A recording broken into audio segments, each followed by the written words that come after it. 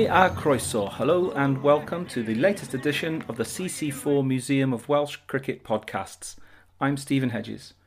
This week, our Jan Gray has found another ex-Glamorgan player to chat about his life in cricket. So, without much more ado, let's hand you over to Jan. Okay, our guest today is Michael Cann, who played for Glamorgan between 1986 and 1991, while also playing first-class cricket in South Africa. Since his retirement, he has led a successful business career and now is president of Cardiff Cricket Club. We're going to ask him about his life in and outside of cricket. So, hello, Michael. Hi there. Hi, thanks for having me. Thank you for coming on. So, what got you interested in cricket as a child, and do you have any early memories of playing the game? Yeah, I do actually. What really got me interested, it was the long hot summer of 1976. I started watching a little bit on TV, but then I went down to see Glamorgan play Sussex in 1976. I'll never forget it. In those days, we didn't pay to get in. We used to go to the hole in the back of the stand. And as an 11, 12-year-old, I nipped in there, watched my first ever game of cricket on the Saturday, saw this guy, Tony Greig, saw the likes of Alan Jones, and from that moment on was absolutely gripped. And actually, Glamorgan won the match because I then came back on the Monday and Tuesday and watched a guy called Tony Allen bowl them out bowl Sussex out in the second innings. And do you think your formative experiences of cricket influence the way you experience it in the future? Oh, I think everything you do as a youngster coming through whatever system you come through informs. I didn't really play any club cricket for another 4 years after that. I was quite a late developer at 14, but we used to play in the street. You know, we'd have on a lamppost, and I can still, I still remember playing with a tennis ball. If you hit her over garden and out, you wouldn't be able to bat. So I used to keep her on the deck, as they'd say, and still remember I could still play off the hip because there's a little bit of space back of the square on the leg side in my street. But that's where it started, and then I sort of got involved with Cardiff from the age of about 14. And do you think playing street cricket and things like that influenced your attitude towards the game going forward? Well, it was competitive, and where I was from, you get the odd fight. There's no doubt about it. Maybe that builds a bit of resilience for when you're facing a new ball, but I'm not really sure it made any difference. What it did do is it's made me fall in love with the game at an early age, and it was that love for the game that really projected me. I think I could think of nothing else, and that's all I wanted to do. So then you joined Cardiff Cricket Club, and how did that influence the path of your career? Well, it was absolutely magic because, I mean, from a place like Llanrumney, you wouldn't normally be exposed to the big infrastructure that was Cardiff Athletic Club. So for me, I was introduced by a school teacher of mine called Ken Williams, who was a previous Cardiff captain, actually, magnificent guy, still involved in the club now. We see him occasionally, which is wonderful. And he sort of introduced me to Cardiff, went down to the nets, and there was a guy called Howard Slade, who was the then club captain, and he uttered those immortal words, "Welcome to Cardiff Cricket Club," that I keep telling everybody about these days when I meet them and say, "Welcome to Cardiff Cricket Club." And those 5 words changed my life. And then suddenly you find yourself in a situation where lots of people are there to help you. You don't realize at the time, but an enormous amount of people were there to help you, and they want to see you do well. And it was quite, from that perspective, coming from Llanrumney and going to play for Cardiff Thirds as it was at that time, was just a magical experience for me. And what are your best memories from playing for Cardiff as a junior? Oh, God, there's too many to mention. Some great ones, really. I had a breakthrough innings at under 15 level of 150 against St Fagans. I remember coming across Hugh Morris, who was playing for Cardiff in the under-17 team. And he was just such a super player that I thought, wow, it'd be nice to be able to aspire to that level. And he, we played a little bit together. And then, you play in the third team, and then you see maybe one day I can play in the first team or the second team. And as you come through the ranks, you very quickly develop a little bit of competitive edge, to try to push yourself on. But at the same time, there's this enormous amount of support, and I think it's sometimes undervalued in the clubs, particularly in South Wales, maybe, or particularly elsewhere in the country. The support you have is, it's not explicit, but it's always there. So guys, your captains, I played on some wonderful captains at Cardiff, likes of Howard Slade, who I've mentioned, Paul Good, who's a fantastic cricketer, Tony Caudle when he came back to Cardiff from Glamorgan, just lend you so much support and give you a push. And I'm pleased to say that still continues now at Cardiff. It really does. And just guys running Sunday teams like a guy called Tony Edwards, who I didn't bowl too much, but, if you batted on Saturday, you bowled on Sunday. And sort of gave me an opportunity to learn. And over those couple of 3 years, my cricket progressed enormously. And also, you make lifelong friends. So wonderful time. And how did you move from playing club cricket through the levels up to playing for Glamorgan eventually? Well, it was a great time, actually, because Tom Cartwright had just set up quite an elaborate coaching structure where he was coaching a lot of coaches and he was dealing a lot with these sort of young cricketers coming through. So I was part of quite a cohort at under 16, sort of 17 level. People like Steve Watkins, Steve Maddock, Tony Cotty, who else, a bit later, Steve James and Adrian Dale. And this cohort of cricketers. Philip North was in there. There was a great cohort in Gwent at the time. It was really a good time for a lot of young Welsh cricketers coming through. And I was part of that group. So a lot of competition for places. And I came through the schoolboy system. Very well run. I think at that time, our coaching structures locally were as good as anywhere. And at Cardiff, I was pushed and supported and sort of progressed through under 16s into under 19s where I played a couple of years. And then you hope and dream you'll just get noticed. Or if you don't, you try to get noticed by the people who matter at Glamorgan. And then it's the question of if the opportunity does come around, can you grab it? And so what were your best experiences playing for Glamorgan? Well, obviously, personally for me, it was the one first-class 100 I got for Glamorgan. Was something I look back on fondly. It was at Cardiff at Sophia Gardens, which was my club ground in those days, so it was wonderful. My first-class debut at Essex was fantastic. And, starting to play with international superstars, that you dream of playing against. So people like Ravi Shastri and then subsequently to bat with Viv Richards was just a remarkable experience. People used to watch CFAX in those days to follow the results, and there's also a dial-in that you could phone into run by a guy called Tom Oldham, a lovely, lovely fella. And he would commentate on the game and no one would come and watch us except if they thought Viv was batting. And I remember playing against Cardiff against Leicestershire. And suddenly the crowd had grown, maybe to 3,000, 4,000, 5,000 for a championship game. And it was quite clear they come to see Viv bat, not me. And I still remember batting with him and thinking, oh my God, whatever I do, don't run him out because the Beale sales will be effective. So the little memories like that were wonderful. I shouldn't also underestimate the friendships and the camaraderie that you develop, particularly as a Glamorgan player in those days, I think. For me, when I still see people, it's so nice to see them in the past players and everything. But I think there was something special about being a part of that cohort. Being a Cardiff boy and a Welshman playing for Glamorgan, it really felt very, very proud. And the members were so kind to me as a local boy. I could feel when I went out to bat, they wanted me to do well and succeed if you're walking out at St Helens or at Cardiff. So I think they're the sort of memories that sort of I have now, beyond the sort of personal, the odd game where I did rather well. So there are obviously some very good experiences there, but professional sport can famously be very cutthroat. And how did you deal with that, the ups and downs? Well, I was progressing rather well till about 1989. It seems like a hell of a long time ago now. And I had a decent season for Glamorgan. I've just under 900 runs. There were two or three games left, and I got left out of the side. Hugh had stood down as captain. He was a wonderful captain, but still very young at that time. And Alan Butcher took over. Slight change in emphasis, so I was sort of left out. So I didn't manage to get my 1,000 runs, which could have put me on a trajectory. And then in 1990 and 1991, opportunities became less. Possibly my form going into 91 wasn't so great. And that led to the inevitable sort of not being offered a contract at the end of 1991. It was a time actually when a lot of guys were released. I think there were 7 of 8 of us released that year. People like Ian Smith and Mark Davis and I think John Derrick at the time, people like that in the first part of his career.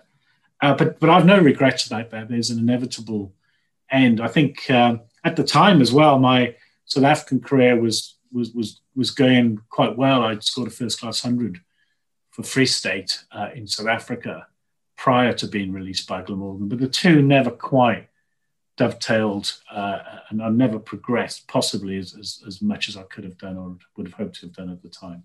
So tell us about your experience of playing cricket in South Africa. Well, it was a fascinating and remarkable time.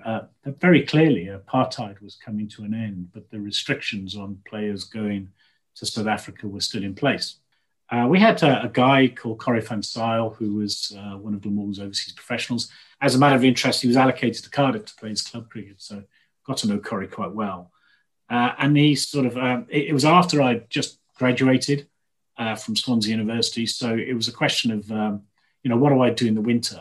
And he sort of said, in those days, all the young players used to go abroad and play to develop your game and have an enjoyable life doing it at that age. So, you're 22 years of age, and Corrie says, would I like to come and coach at Free State University as a part of his coaching setup? So I said, I'd be absolutely delighted to come. And, they very kindly would pay an airfare and find you a flat and all these sort of things. And I got that, unbeknown to me at the time, Free State was an emerging young province. It had just been promoted to what is then called the A section of South African cricket and was establishing itself as a real force and had some fantastic real young players, Alan Donald, Hanti Cronje, Nicky Boyer, Nico Pretorius, and a whole raft of local players who'd come through. This was before they all achieved huge international fame.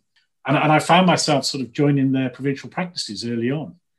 I bowled off spin, not so much as I did later in my career in those days. So they were just quite happy to have me at nets, plugging away, bowling off spin, getting to know and getting involved. So I sort of got involved in Free State cricket and ended up running their Colts while I was there. And then in the second year, as a part of their progression, their B team was elected to the B section of the Currie Cup, as it was in those days. And so they asked me to captain the team and run first-class team in the B section as it was constructed. So I find myself in a situation whereby I'm pushing hard and hopefully trying to get a game in Glamorgan first team in 1990, 1991. And then in parallel, having quite a successful first-class career in what was the B section of South African cricket, but still very good. And that went very well. I got 100 on my first-class debut out there against Griqualand West, as I remember, in Virginia, which is in the old, for those of you interested, is in what we call the old gold fields of South Africa, where they mine clearly all the gold. And things progressed very well. And at the time, I was then bowling more and more because there was not a lot of finger spin in South Africa around that time. And the wickets were quite nice to bowl on in that you always got a bit of bounce. Now, coming from South Wales, where the wicket never really bounced so high, I quite enjoyed the fact that you could bowl and maybe beat the outside edge and the inside edge, get a bit of bounce. And they generally turned because they were firm and hard, but they were dry. So my bowling was coming into it more and more as a first-class cricketer at the time, which was really enjoyable. After I left Free State after 2 years because I was offered an overseas player's role at Griqualand West. It's a very small province. In some ways, not unlike Glamorgan would have felt maybe in the 70s with simple ground and small office supporting a professional and semi-professional setup. So I joined them. They'd sort of turned a blind eye to me as an overseas player because I'd been around a little bit and got sort of known.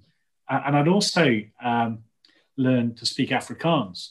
And so I sort of got known as Canny, and Canny is playing, and nobody asked whether I was a local player or a South African player. So in the more general sense, I started to play as a local player, and nobody questioned overseas allocation. So off I went and played, and ended up captaining Griquas for a couple of years, which is probably one of the highlights of my South African experience. It was great to captain a first-class province. And it was at a time when I was struggling, this is around 91, struggling to get into the Glamorgan team. The writing was on the wall. The top order had re-established itself. Steve James was coming up. Robert Croft was really starting to come through. Adrian Dale, Tony Cottier. I'd a little bit squeezed out, but I really enjoyed my cricket in South Africa. I enjoyed captaining a province and all the things that go with it. And I got a few hundreds, and we did we did reasonably well, strong enough for us to lodge an A-section application to the Currie Cup, as it was in those days, and it was a privilege to me to lead on that. I was appointed general manager of Griquas, so I wore a couple of hats. As I said, it was a small operation, small office, and so I became general manager of Griqualand West, and it was just a fabulous time of learning. We were sort of sponsored and funded and looked after by De Beers, so we were given a ground by De Beers. And so as general manager, I had oversight of the cricket and the ground in those days for the 2 or 3 years that I did that.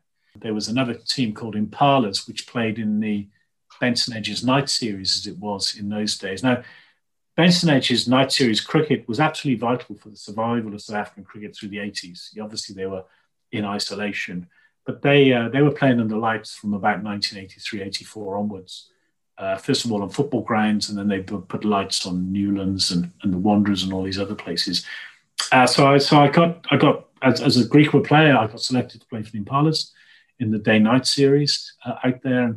And let me tell you, the lights in those days were not like the lights they have now. These were like not quite car park lights, but sort of really not great lighting. We played this day-night cricket, and it was great, and huge crowds, 15, 20,000 people. Because that was the lifeblood of South African cricket, because they had no international cricket at the time. And I was reasonably successful at that. Again, so this dichotomy of around having this struggling career with Glamorgan and this sort of more successful career in South Africa. And after I left in 91, I stayed in South Africa till after I left Glamorgan in 91, I stayed in South Africa till 1994. And then possibly reflectively, the most fascinating experience was being involved in the integration of non-white and white cricketers, as it was defined in those days. And I was general manager of Griquas, so we held a range of negotiations of how to integrate cricket locally in Kimberley, in the Northern Cape of South Africa. Discussions with ANC and what was then also known as SOCA, which is the alternative, the sort of non-white organisation running cricket in South Africa, and they were difficult. They were difficult discussions. There were people who had been hard done by, and other people who wanted things done in different ways, and we sort of navigated through that. I remember discussing with the ANC and what the future of cricket in the Northern Cape needs to look like for them to support the province that we were creating. We went from Griqualand West Cricket Union to Griqualand West Cricket Board, which was the sort of nomenclature being used for provinces in those days. And that was a fascinating experience, a really fascinating experience to be involved in, and successful, I think. And not down to me, by any stretch of imagination, but by the willingness of people from different cultures to come together for the good of the game. I myself joined a non-white club. I learned actually the whole expression of non-white versus white. In all communities, there were very, very diverse cultures and different teams, and no different from any other cricket setup in the world. So I joined a club called Diamond Park, fantastic club, great ethos. People have been playing cricket for years in the most difficult circumstances. Some fantastic old people like A.B. Williams and a guy called Brian Williams who went on to play for Griquas, and a young lad at that time called Finley Brooker who went on to play provincial cricket for many years afterwards. And it was a real force for good for the game in South Africa. So it was a real pleasure for me to be involved. And when I look back on those times, they were quite remarkable times that people probably haven't seen and aren't aware of so much. And just a magical experience. As a young guy, I was 26 years of age at the time, and getting involved in all those discussions with Ali Bakr and the local ANC and how to integrate cricket on non-racial grounds. So a fabulous experience. I came back to Cardiff in 1994, and that was the end of my professional career, which all in all lasted 10 years, which was a fabulous experience, really was. So before we move on to your life post-cricket, I'd just like to ask that given Cricket South Africa's social justice and nation-building hearings for racial equality hearings that have been going on recently in South Africa, how do you reflect upon the successes and the failings of that integration period that you were a part of? So do I think mistakes were made on integration? I don't think so. I think people were where they were, and we have to see this as a continuum. And the start point was to get the governance right and to ensure people had opportunities to play at a higher level. That's obviously translated into something else. It's a bit sad about the difficulties that they face now, but one generation or two generations is not going to fix 300 or 500 years of history. It really, I don't think it would. So, would we done anything differently back in the early 90s? No, because I think it was very much a process of getting to know each other and building trust. Clearly, some of that integration pace hasn't been fast enough for many sections of society. And quotas can have a role, but they can also work against everything else. I don't think Kolpak helped the situation, by the way.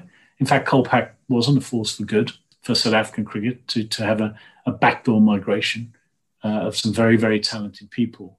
The game will always look after itself and its people and its community, and it'll take turns, as it always has, in directions which are sometimes uncomfortable.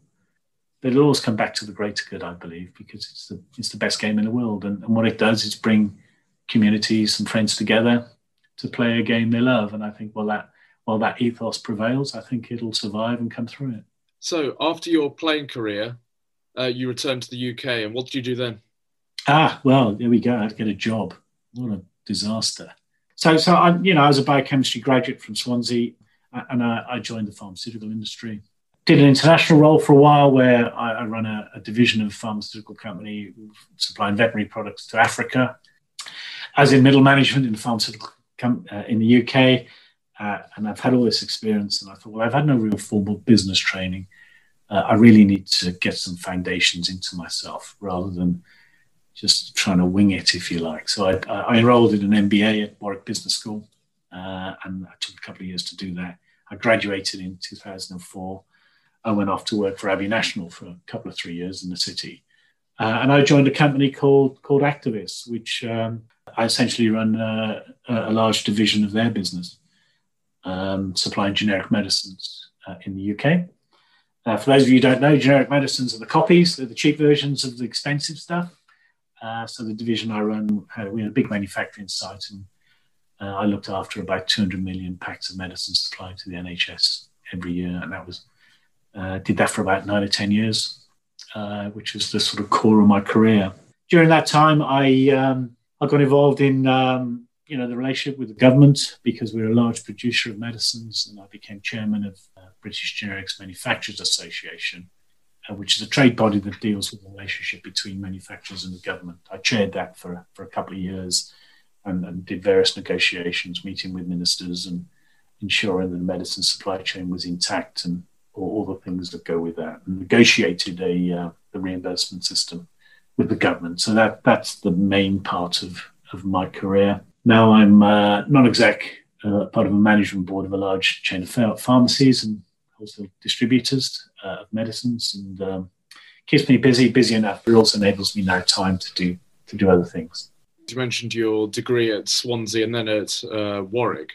It seems to me that you're very proud of your education. Could you explain the importance of your education in your life? Yeah, absolutely, I can. Listen, I came from Llanrumney, and they, my sort of catchphrase would be, "You can take the boy out of Llanrumney, but you can't take the Llanrumney out of the boy." And sort of, it was always instilled with me: if you're gonna sort of get on, you're not going to do it because you have access to the networks of other people from other backgrounds. You're going to have to do it sort of hard way. So for me, it was always something that if I'm going to show myself and enable myself to market myself, then education would be the way to do it. It started with, originally I was going to do medicine. Okay, but because my mum would have been extremely proud. But with cricket taking off, I thought, no, biochemistry's a better thing. And then when I felt my career needed something else, or I needed additional foundation, then I felt it was right to go back to university, to business school, and reestablish myself. And it just seemed to me to be the right thing to do, to show others and to show myself that I have the capability to to operate in those arenas. And you do need a foundation to be able to perform at the executive level in corporations. No different from sport. If you find grip, stance, and pickup very difficult, well, flicking it through mid-wicket is not going to be that easy for you.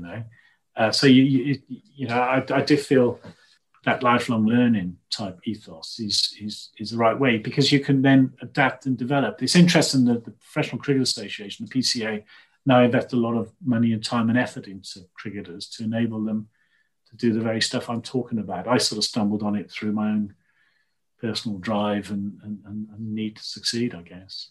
And you mentioned education being like cricket. Has your professional cricket career influenced the way your post-cricketing career has gone? Definitely. When you've worked in a management team or been in a cricket dressing room, the feeling can be very much the same. We're actually in a competitive situation. Do we have the knowledge, do we have the expertise, the skills, the experience to be able to execute on what we want to do? And actually, you can almost hear the chief exec and the captain of a cricket team, giving the same sort of team talk sometimes. So I felt that actually there's a lot of similarities between a business career. And I'd always encourage sportsmen to do that, to do the education, mix the two. And a number of people have now. And actually we are, as sportsmen, because we're competitive, because we strive, that is exactly what successful businesses look for. That additional drive, that additional ambition to do very well. So I think there's a lesson for all of us as sportsmen. So you said you started to wind down your professional career. What do you currently spend your time doing? Yeah, I've had a renaissance, you see. This is it. This is why I've put this shirt on. So a couple of years ago, the chairman of Cardiff phoned me up, David Kirtley. He said, Kenny, listen, we've had a chat at the committee. He said, we'd like you to become president of Cardiff. And I was literally driving across somewhere in Oxfordshire, and I nearly pulled over and crashed my car. And I said, good Lord, I'm absolutely honoured. So I got heavily back involved with the club again, and with the most wonderful dinner celebrated the 200th anniversary of cricket in Cardiff, and Cardiff's association with that. And saw all my old friends, and we had people came back from different generations. It was a wonderful dinner because we had people from the 1950s who played for Cardiff, people from the 1960s, the 1970s, the 1980s, the 90s, 2000s, and onwards. So there's all these people, and it's absolutely fantastic. Oh, well, why have I stopped playing cricket? Why have I stopped? So there's another guy called David Ricketts. Most people in South Wales know David Ricketts. He's an absolute icon of organising things, and he's the captain of Cardiff Thirds. And my career, right back from the start of this interview, started in Cardiff Thirds in 1980. He said, well, come back and have a game for the Thirds. So I said, yeah, why not? I'd love to. I had played village cricket where I live, and I've been living for the last 15 years or so. But I wouldn't call it competitive cricket in any way, shape or form. So I said, yeah, I'd love to come back. And lo and behold, I found myself fitting. I had to buy some new whites, let's face it, different shaped body now. And went to play for Cardiff Thirds at Abercunnan, which is up the Cunnan Valley. I've never been so nervous in my life before a cricket match. It's like I haven't played much for 20 years, and here I was opening the bowling against Abercunnan, and a lad called Matthew Taylor is opening the bowling for them, and he's an ex-Pontypridd professional rugby player, funnily enough. Anyway, second ball, I crack it straight to cover court, and had waited 20 years for a second ball nod. But what it did do was bring me back to the cricketing fold. So my renaissance, I mentioned people have to fall in love with the game. People fall in love with the game again, and it's been absolutely delightful. So much so, I played a whole season for Cardiff this year. We got promotion, the Cardiff Thirds did, which has been fantastic. And also, I ended up playing for Wales over 50s, which is a huge force for good, actually. What it does is keeps a lot of good cricketers involved in the game and playing in the game, and playing in the lower sides of big clubs and helping the youngsters through. Just playing with people who I used to play with back in the day, people like Mark Davis, who was, played for Glamorgan, played for Gloucestershire, actually. Used to be my old roommate. So he and I are playing for Wales over 50s.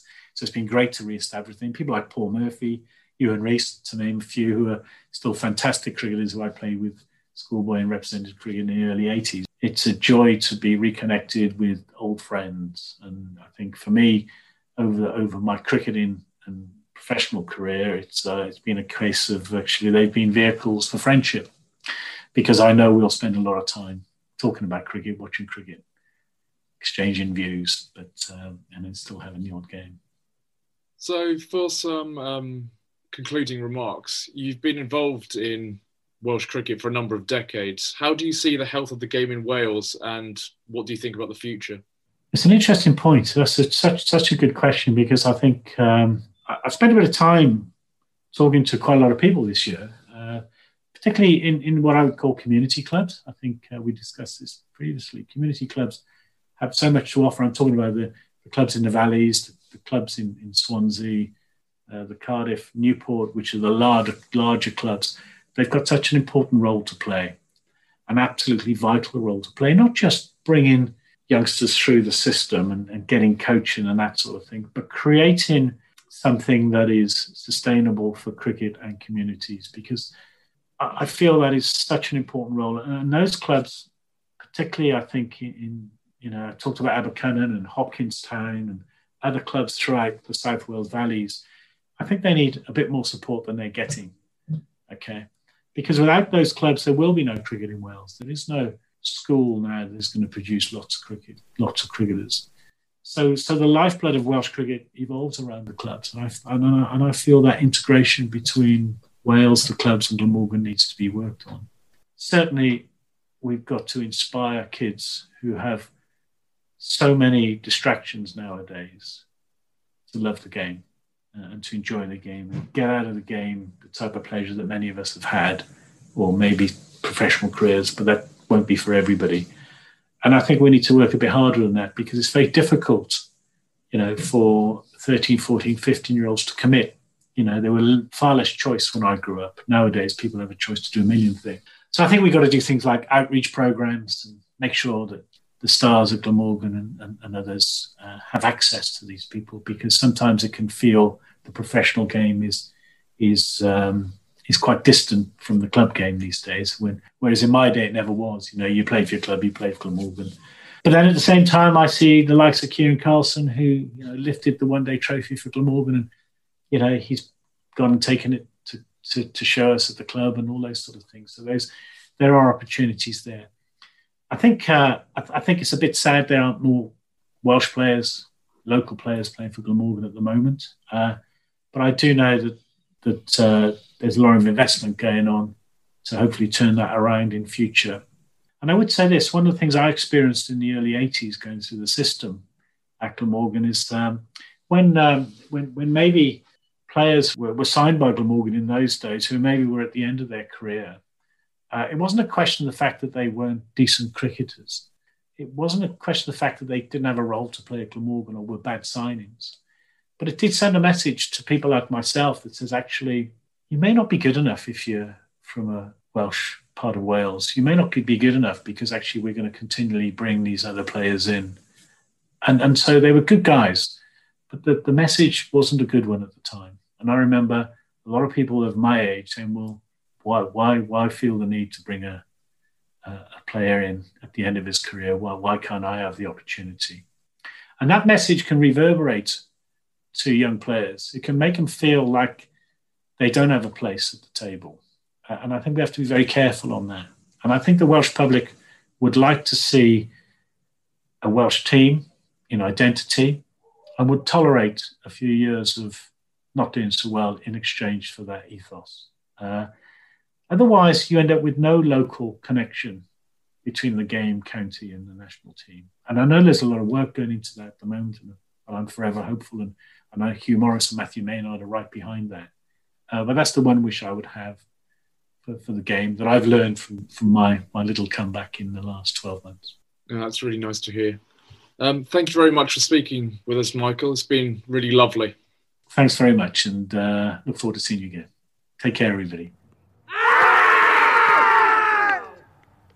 Many thanks to Jan for bringing us that interview, and many thanks also to Mike for making himself available to the podcast. Join us next time when rugby raconteur and all-round Welsh wit Phil Steele is with us. He'll be talking about his association with and love of the game of cricket.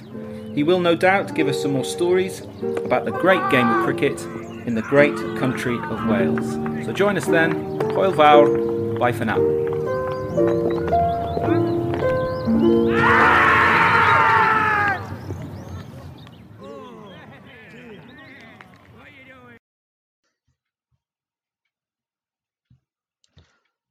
Oes gyda chi stori i'w rhannu gyda ni? Mae croeso i chi gysylltu. E-bostiwch mwcpod1921@gmail.com neu ewch i'n tudalen Facebook Museum of Welsh Cricket Podcast neu i'n tudalen Twitter @Welsh Cricket Pod. Do you have a story you'd like to share with us? If so, please email mwcpod1921@gmail.com or go to our Facebook page, Museum of Welsh Cricket Podcast, or our Twitter @Welsh Cricket Pod.